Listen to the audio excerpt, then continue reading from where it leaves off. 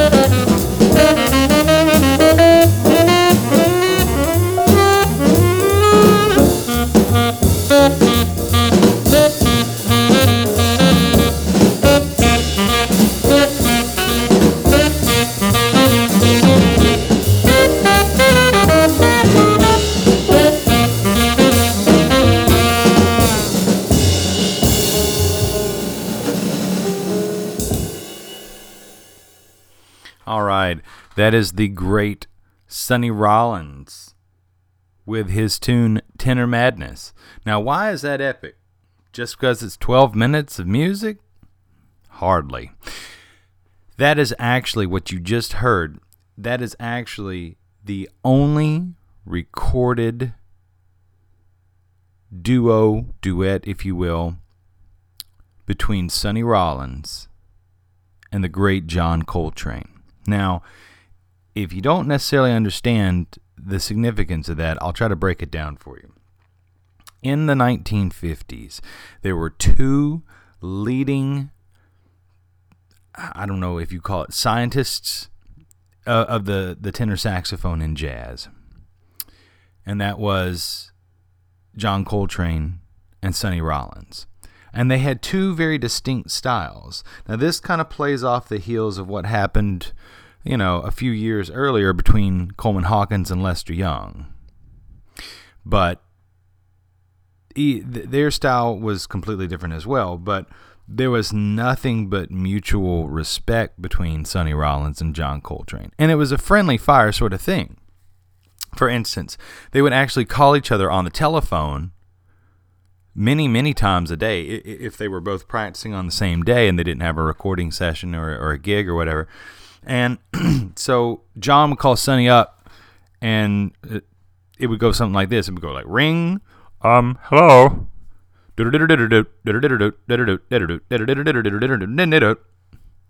Click. So Sonny would sit there, and he'd know immediately if it was just a saxophone playing that it was John Coltrane.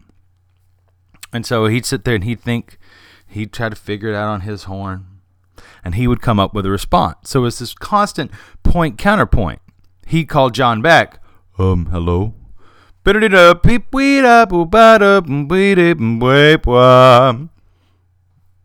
Click. So, and this would go back and forth, and they would kind of co-practice with each other, if you will. So it was really fascinating, the amount of friendship between the two, and the amount of respect too, because John Coltrane, he would write songs, called, for instance, Like Sonny, and it would take like one little riff that he really loved that Sonny Rollins would play for him, and that became the melody for Like Sonny by John Coltrane. So this is the only recorded instance in which both of them were in the studio together, John Coltrane and Sonny Rollins, on the exact same song. Not on the whole record, but on that song. Now, another thing that makes this very, very, very interesting is the rhythm section. Not to dismiss them or no respect to them. The rhythm section is killer, because the rhythm section is actually Miles Davis's rhythm section from the Workin', Steamin', Cookin', Relaxin' albums. Talking about Red Garland on the piano, Paul Chambers, Mr. PC himself, on the bass, and Philly Joe Jones on the drums. Now, as if that wasn't important enough, that rhythm section plus John Coltrane and Miles Davis are the same quintet that is the classic hard bop quintet that everybody looks to, that recorded Workin', Steamin', Cookin', and Relaxin' for Prestige. Furthermore, I checked out the dates on this. The classic album Workin' with the Miles Davis Quintet was recorded on May 11th, 1956 in Hackensack, New Jersey by Rudy Van Gelder and Bob Weinstock. May 24th, 1956, less than 2 weeks after this classic album, Working with the Miles Davis Quintet, was recorded. Less than 2 weeks later, just substitute Sonny Rollins in for Miles Davis, and it's the exact same setup. And Hackensack, New Jersey, with Rudy Van Gelder and Bob Weinstock. And it's just, the whole album is phenomenal. But that one song, Tenor Madness, that's Sonny Rollins and John Coltrane. Fabulous stuff. All right, moving on.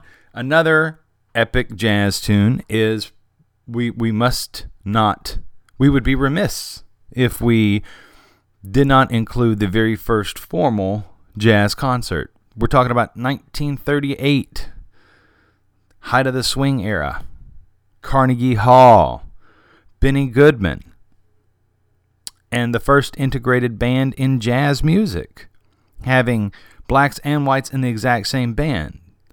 You have Benny Goodman, you have Gene Krupa, you have Teddy Wilson, you have Lionel Hampton, and in fact, Benny invited many of Count Basie's stars to be on stage with him as well. So, the one number that everybody remembers from that concert, this is Sing, Sing, Sing. Enjoy.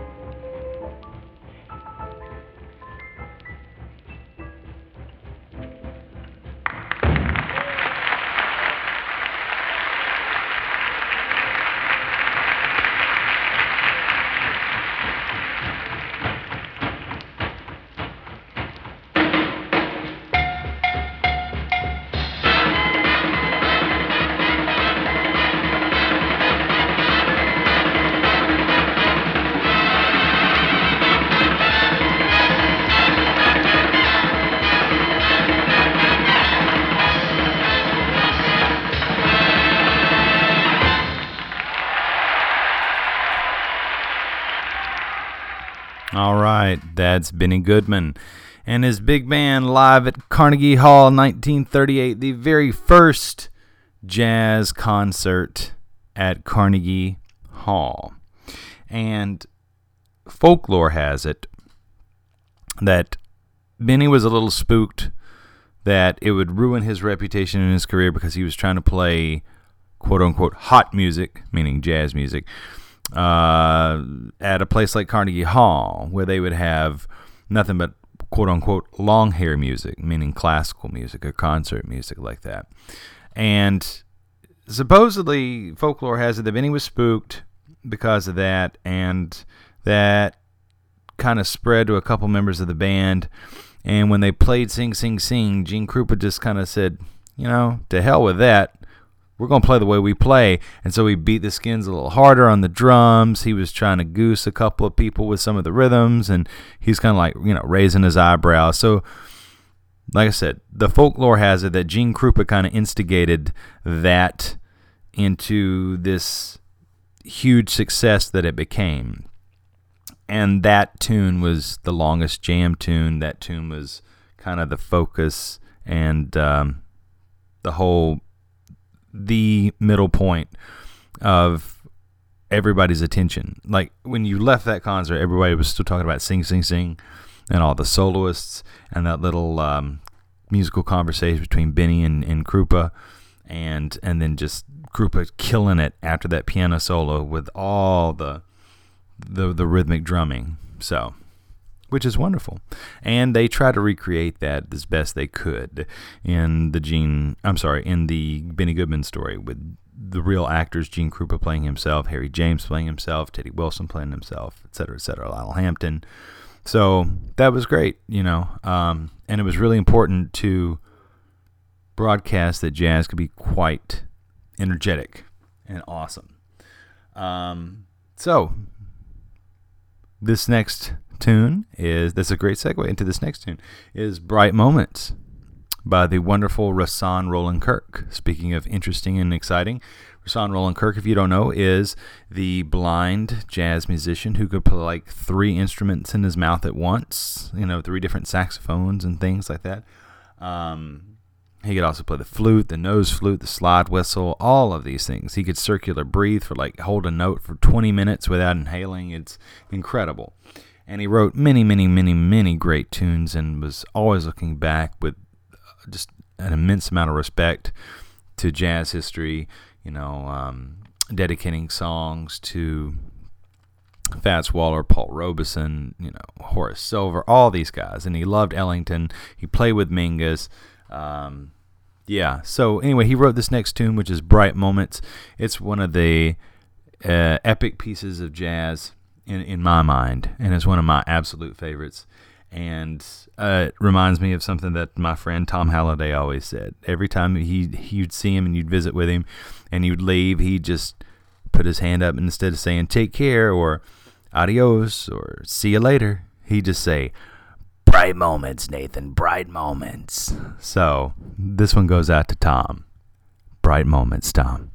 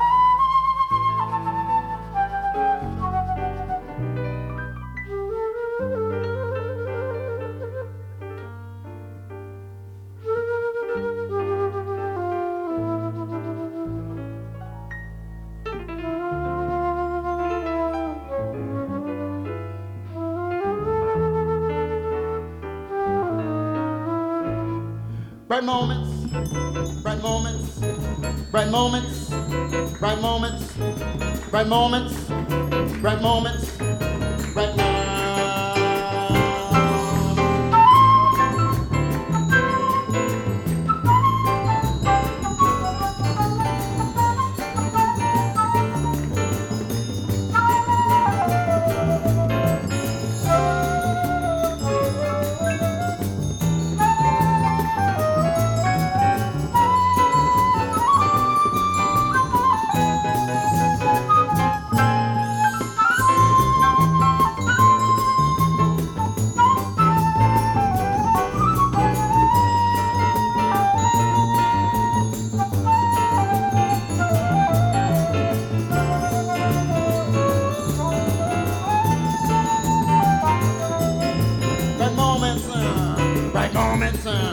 Right moments, right moments, right moments, right moments, right now.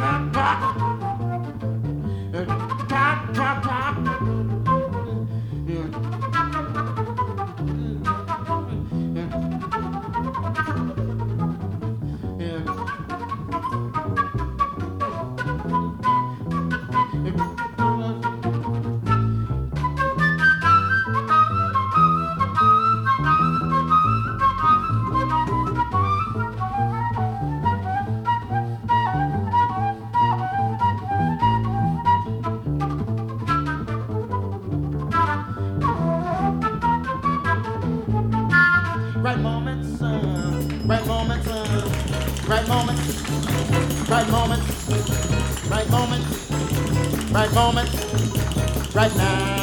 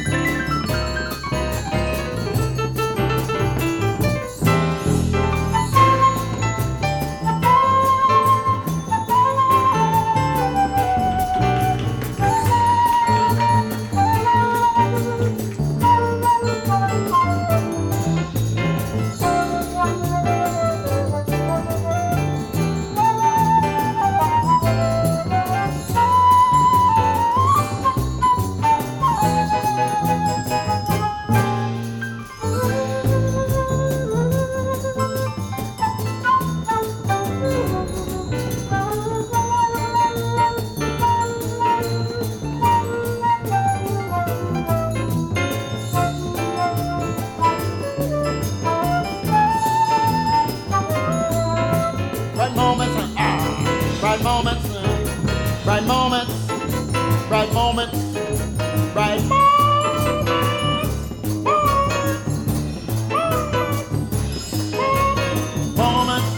bright moments, bright moments, bright moments, bright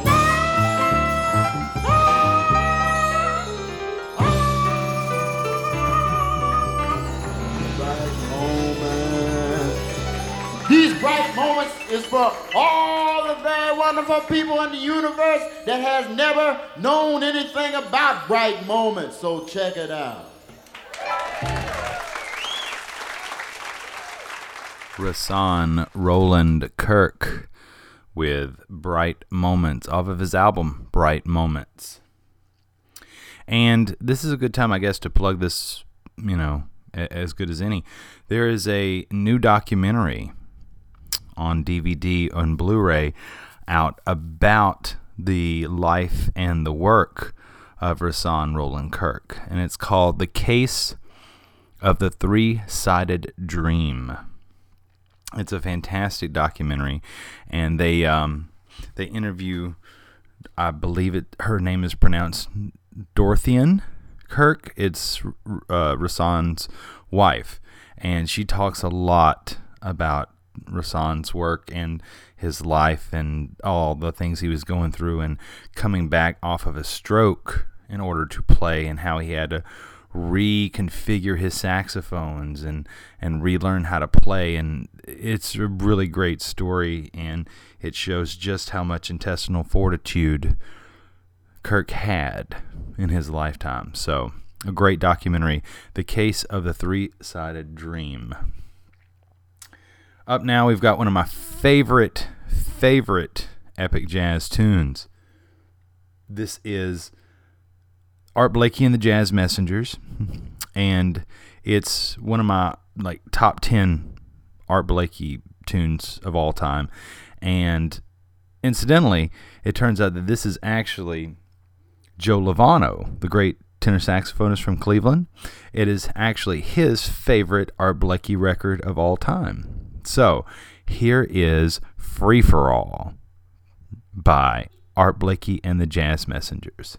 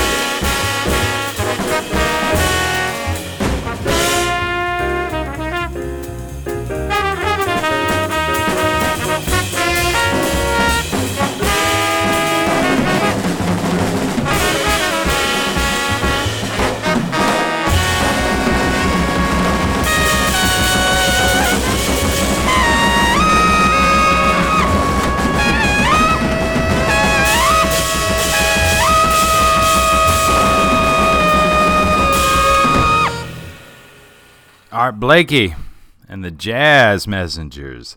Free for All. That, oh, God bless, man. That is just pure power. I mean, that whole track is just pure power. I could just see, I can close my eyes and I can just see Art Blakey with that like cross stick method and those huge press rolls, you know, just getting louder and louder and louder. And oh my God. From the album Free for All, the title track, Free for All, by Wayne Shorter, who was just blowing his nose through the tenor saxophone. I mean, just killing it.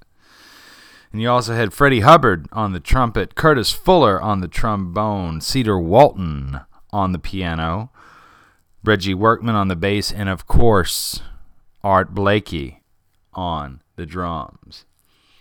Up next, one of my absolute favorite tracks by a legend. And there's not enough words to describe Dexter Gordon. Dexter Gordon is the epitome of taste, nuance, sophistication on the tenor saxophone. And I'm not going to lie to you. I'm not going to say that, oh, I've known about this track for years. But no, the very first time I'd ever heard this track was from the Ken Burns documentary Jazz, you know, that featured Wynton Marsalis and all those guys. And I'm not getting into that debate because I know there are people who live, breathe, and die by that documentary, and there are people that cannot stand it. But one thing I think everybody can agree on is that the music in that is just fantastic. And so even to a guy who loved jazz like me, it got to, I think it was episode 10, A Masterpiece by Midnight, and it opens up with Dexter Gordon's composition, Tanya. And that solo that Dexter takes is just, he's like the Dostoevsky of the tenor saxophone. I mean, he's not just writing short sentences. He's writing these long, beautiful, drawn-out lines, just line after line after line, you know. And I was just mesmerized when I saw this, you know. I couldn't even focus on what they were saying afterwards. I'm just like I was like searching for how do I get a copy of Tanya by Dexter Gordon, you know. And I found out that it came from his Blue Note album, One Flight Up. And later on, the great vocalese artist Kurt Elling actually did. He penned words to Dexter's solo in this song, and I think he called it Tanya Jean. So we're not going to listen to Kurt Elling's version. We're listening to the original, and it just kind of simmers, man. I mean, it's gorgeous.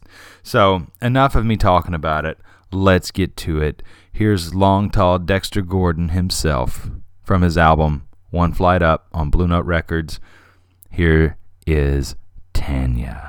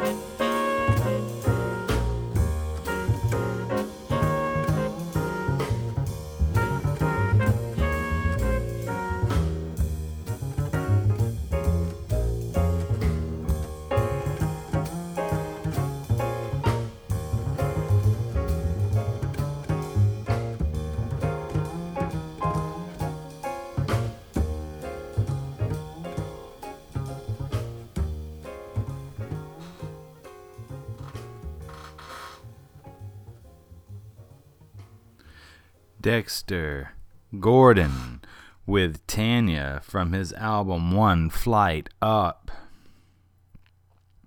Recorded in Paris in 1964. Dexter Gordon on the tenor saxophone, Donald Byrd on the trumpet, Kenny Drew on the piano, Art Taylor on the drums, and the fabulous Niels Henning Ørsted Peterson on the bass. Just a fantastic album. And there's only 4 tracks on the whole thing. But Tanya, written by Donald Byrd, actually, just kills it, man. That is just... Dexter owned that tune. It's just, beautiful, beautiful, beautiful lines. Truly an example of epic jazz. An epic jazz masterpiece. Well, a different epic jazz masterpiece in a completely different turn of events. This next track is by the keyboardist extraordinaire, Chick Corea. And it's from his 1970s output after he had already recorded with Miles Davis. And in the 1970s, it seemed as if Chick was on a concept album kick. So he'd have one album that was called The Leprechaun, and it would have these hyper visual images on the front where he was almost like this leprechaunish, fairy-like kind of creature, and he was talking to like little fairies or little nymphs, and every song seemed to be about that, like Imp's Welcome, you know what I mean, and the Pixieland Rag and all these other tunes, you know. And then there would be another album that would be entitled My Spanish Heart, in which he dressed up like a matador on the front, and every song was either like a Spanish fantasy or a rumba song like Armando's Rumba, or something to that nature. My Spanish Heart, the actual title track. And then there was another album called The Mad Hatter. And we all know that Chick loves fantasy, you know. Hence all the space titles from Return to Forever, you know, Earth Juice, Song to the Pharaoh Kings, you know, all these things like that. Hymn of the Seventh Galaxy. But on The Mad Hatter, he plays the Mad Hatter. He has on the cover like the top hat, you know, and he's holding a cup of tea, and he's got like a pocket watch, and every title song or every song from that album, every title seems to be something to do with Alice in Wonderland. There was a track called Humpty Dumpty. There's another track called Tweedledee, Tweedledum, The Woods, The Mad Hatter Rhapsody, you know, in which he played with Herbie Hancock, and Hancock made a cameo on that track. But this one is, to me, a very hyper-dramatic piece. And it comes from that album, and that's what we're about to listen to, is a track called Dear Alice.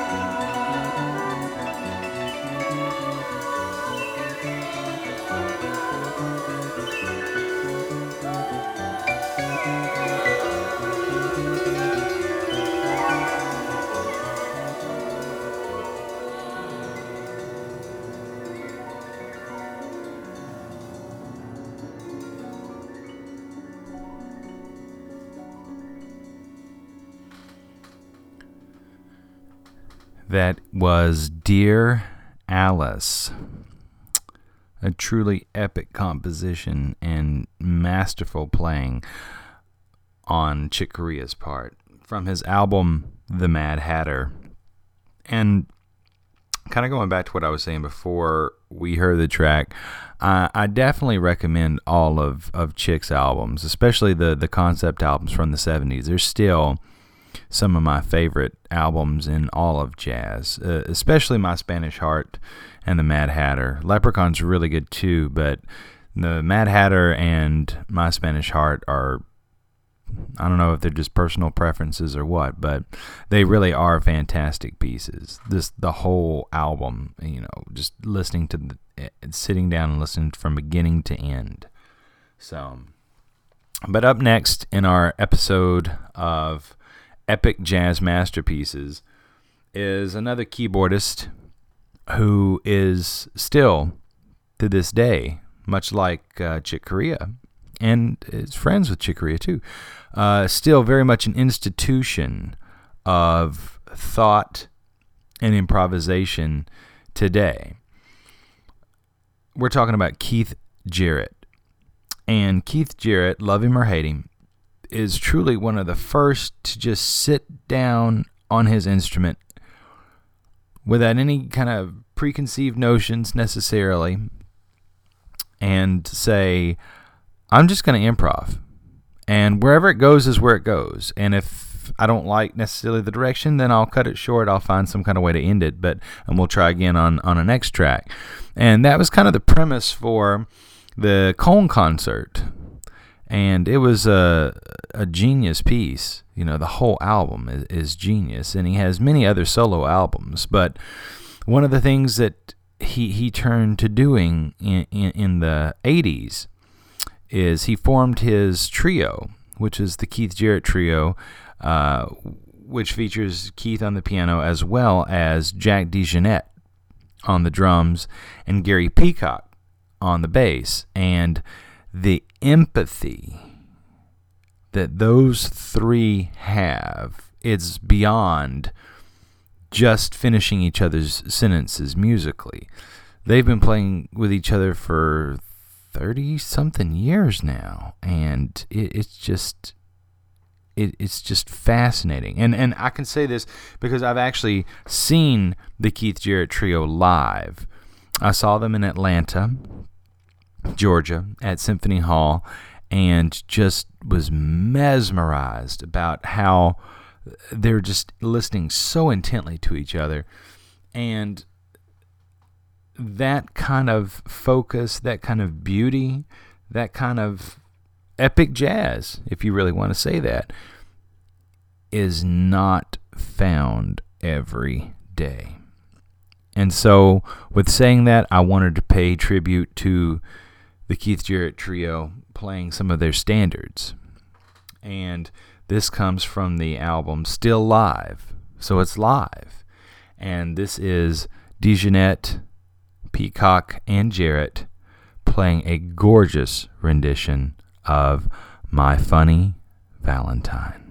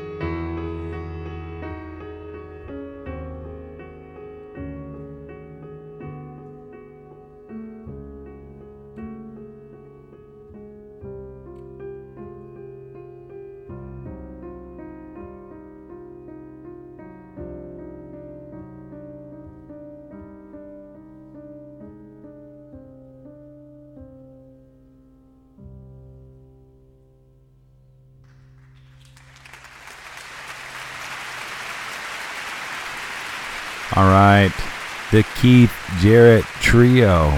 God, that was just beautiful. Keith Jarrett, masterful skills on the piano, so lyrical. Gary Peacock on the bass, Jack DeJohnette on the drums, just, and it's from the album Still Live. It's a 2 CD set. It's just fantastic music all the way through. And if you want to see where all these epic jazz masterpieces come from, don't forget to check out the website. That's Dr. Jazz Podcast. That's DRJAZZ podcast.wordpress.com. You can check out all the album art so that you know what you're getting and that you don't misorder something if you want to go and support these artists' wonderful music. Up next, the wonderful Duke Ellington. Now, a lot of people sit there and say, well, what epic piece are you going to pick by Ellington? Are you going to pick something like Ad-Lib on Nippon, or are you going to pick, Come Sunday, are you going to pick something from Black, Brown, and Beige, something from one of his suites, like the New Orleans suite, the Far East suite, the Latin American suite, what's he gonna pick? I'm going to pick the song that basically relaunched Duke Ellington's career. Talking about Newport, 1956. The Newport Jazz Festival. Duke Ellington, at this point in time in his career, he was known as a household name, but he was a has-been. It's like, Ellington's music, yes, I love, Solitude or Mood Indigo, or It Don't Mean a Thing If It Ain't Got That Swing, or, Don't Get Around Much Anymore, or Take the A Train. Okay, see, he had already had the whole Cotton Club days behind him. He'd already toured around the world. He'd already found Billy Strayhorn. He'd already played songs like Take the A Train and Chelsea Bridge, all these things. What's left to do? He's already had Ben Webster, as a soloist. He's already, he's already done it all. So at this point in time, he's not operating a trio here. He's operating a big band. So how in God's name do you pay 16, 20 musicians, get tour buses to go around, the country, or planes to go around the world? How do you do it? Well, you need a spark. And that's exactly what Paul Gonsalves did when he took, I believe it's 26 choruses on Diminuendo and Crescendo in Blue, live at Newport, and some voluptuous blonde decided to dance as the music moved her. And the excitement that caused is what relaunched Duke Ellington's career. Luckily, there was somebody there recording everything. So I bring to you the song that relaunched Duke Ellington's career, made him again an in vogue name in households across America from the 50s into the end of his career. His 50-year career, I might add. So, here is Duke Ellington and his orchestra live at Newport, Diminuendo and Crescendo in Blue, featuring Paul Gonsalves.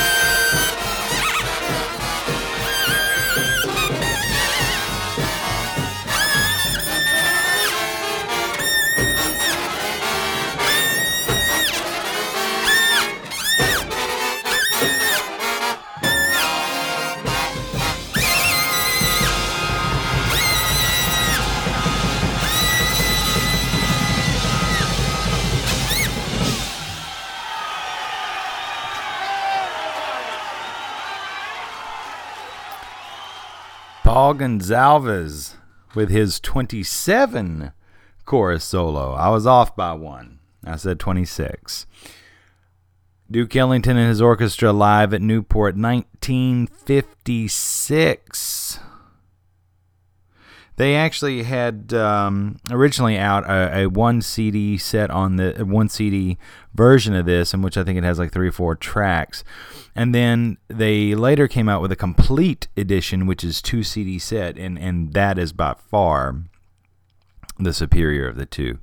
So I recommend getting the 2 CD set. Don't be fooled into getting the one. Although, if you love that track, which is the epic jazz masterpiece from that album, it is on the 1 CD set too. If you don't care about the other stuff, go for the 1. It's probably cheaper, but I recommend the 2. It's, as a completist, I gotta have it. Once again, Duke Ellington, it relaunched his career. He was taking gigs that was just scaling below at ice rinks and roller skating rinks and things like that, and instead of these huge concert halls where he belonged, and that relaunched his career into getting back to the concert halls that he belongs to play in, and touring all around the world and presenting his wonderful music. That is Diminuendo in blue and Crescendo in blue. And the 27 chorus solo was actually supposed to be a filler solo in between both of those pieces, and it turned out to be the feature. So there you go. Up next, we've got Miles Davis. Now, I must admit, this is probably the hardest tune to choose, because Miles has so many lengthy, truly epic masterpieces to choose from. So I decided to go with a surprise. I mean, you could choose So What? You could choose All Blues. You could choose the Concerto de Aranjuez from Sketches of Spain. You could choose Bitches Brew. You could choose something like Maisha from Get Up With It. You could choose My Funny Valentine from the 1964 concert. There's just so much Miles to choose from, it's difficult. But I decided to go with something that truly resonated with me from the very first time I ever heard this song. And it's a special tune. And it wasn't released for an awfully long time. Yeah, so words fall short, so I'm not even going to try. Here is Miles Davis.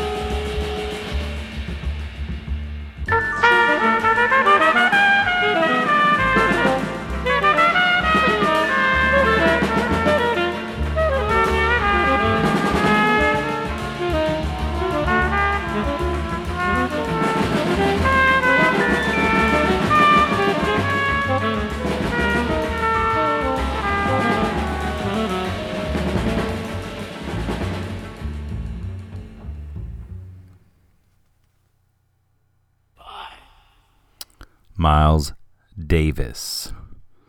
Circle in the Round. From his album Circle in the Round that was released in 1979 when he was, quote-unquote, in retirement. It was recorded December 4th, 1967, and I'll read you the little snippet from the inner liner notes here. The jewel in this collection, Circle in the Round, links 3 luminous spheres in the galaxy of Miles Davis, sketches of Spain, Nefertiti, and In a Silent Way. 3 of my favorites, by the way. Miles' melancholic, keening, chromatic theme, the mesmeric drone and trill of Joe Beck's Gimbri-like guitar, and the skipping 12/8 cadence recall Miles' Spanish period. The bleak, slightly dissonant 26-bar line, Tony Williams slashing and surging triplets and rolls. Listen also to his eerie rattlings on the drum shells. And the crescendos and decrescendos throughout are the so-called repetition idiom, forged by the second great Miles Davis quintet in the late 60s. Finally, the spacey, mysterioso horn solos and the twinkling, vibes-like timbres of Herbie Hancock's Celesta point towards 1969's In a Silent Way and beyond. Yet for all of its familiar sonorities, save for the guitar, Circle in the Round is not quite like anything else recorded by Miles before or since. A miraculous performance. And on that track, as we mentioned right there, is Miles Davis on the trumpet. He's also playing chimes and bells. Wayne Shorter on the tenor saxophone. Herbie Hancock on the celesta. Ron Carter on the bass.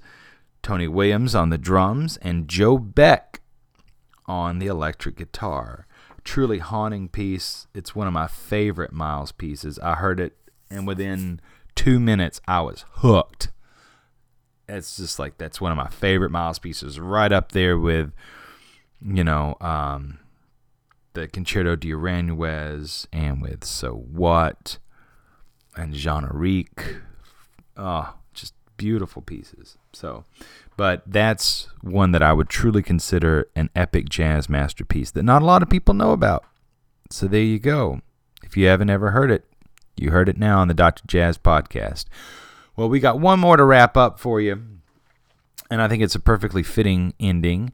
It's Charles Mingus, and he is giving a narration to this piece that he wrote called Scenes in the City. Hope you dig it.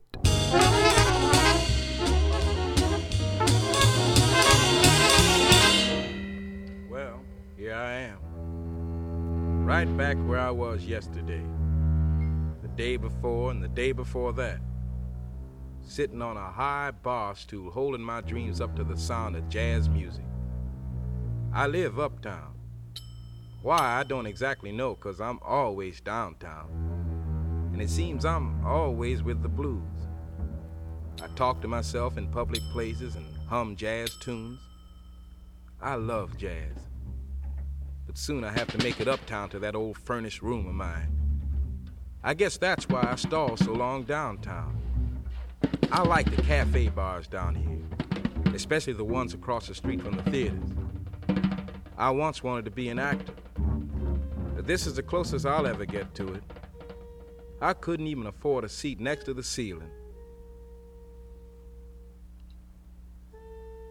That's jazz music you're listening to. Now, I've got 15 cents between me and starvation, and I'll probably have to walk it all the way uptown, 'cause I'm living on that music again. You see, I love jazz music.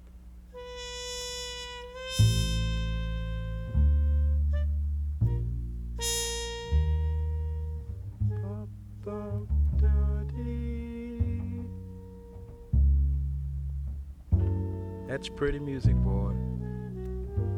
Pretty. But it ain't really pretty. It ain't like girls in the magazines. It's beautiful.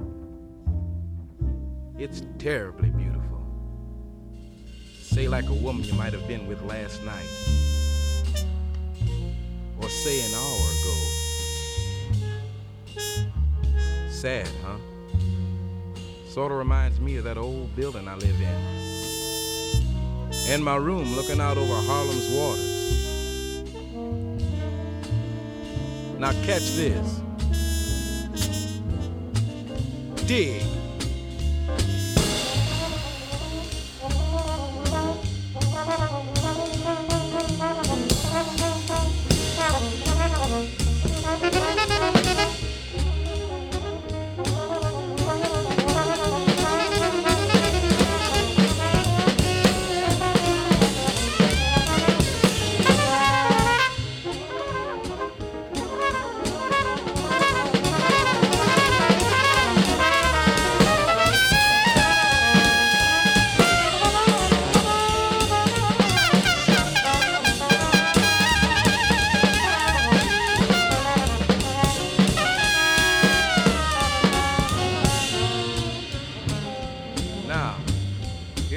Standing at my window in my old building. It's early in the morning and it's hot. I wish I could just relax and be cool. But it's just like my mother used to say, it don't cost nothing to wish.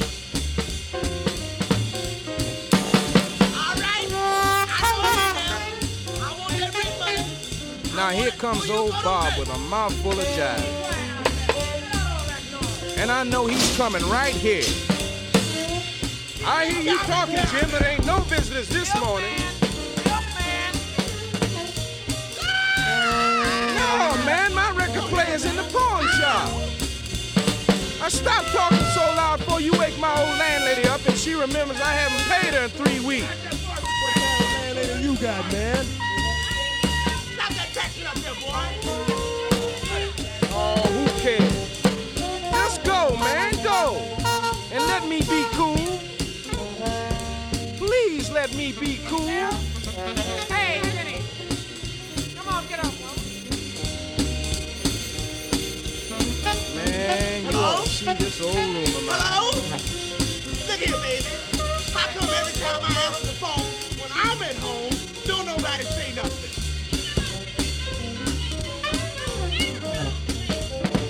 Every morning I wake up and look around me, I keep thinking, I must have died 100 times during the night.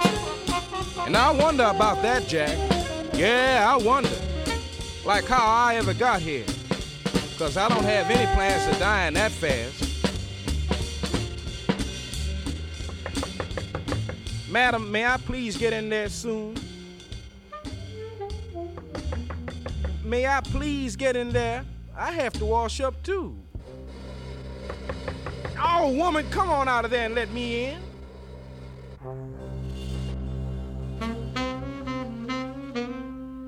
I guess I'm the only man in the world who wakes up to jazz music in the morning.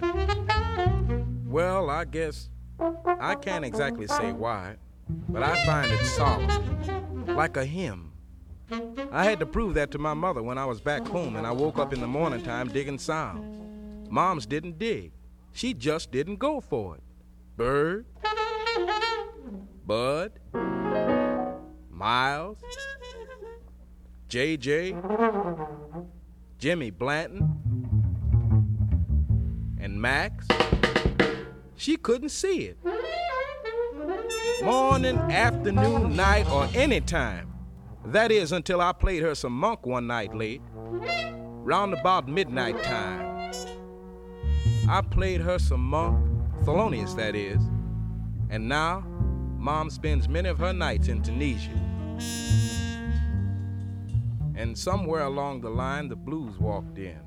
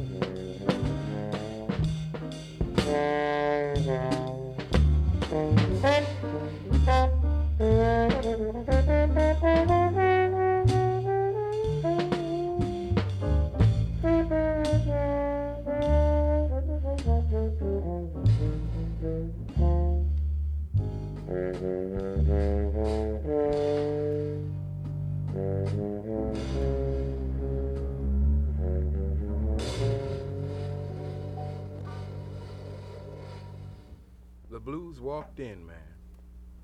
Walked in and started up them third floor steps. Stumbled and decided to fall up, not down. Yeah.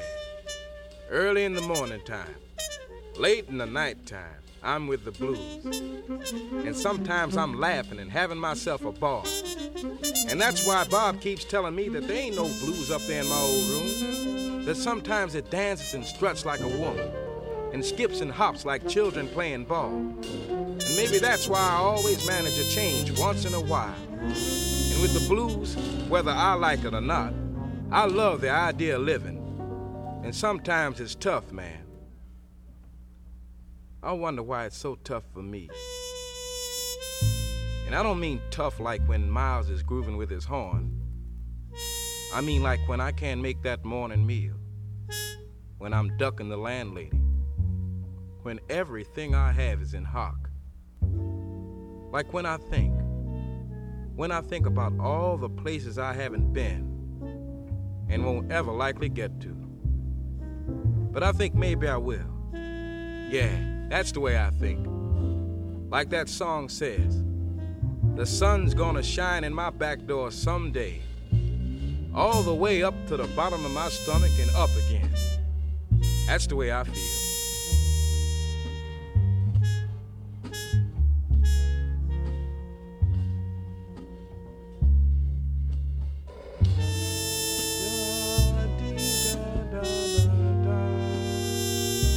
Pretty, but not pretty. Beautiful like a woman, a real woman.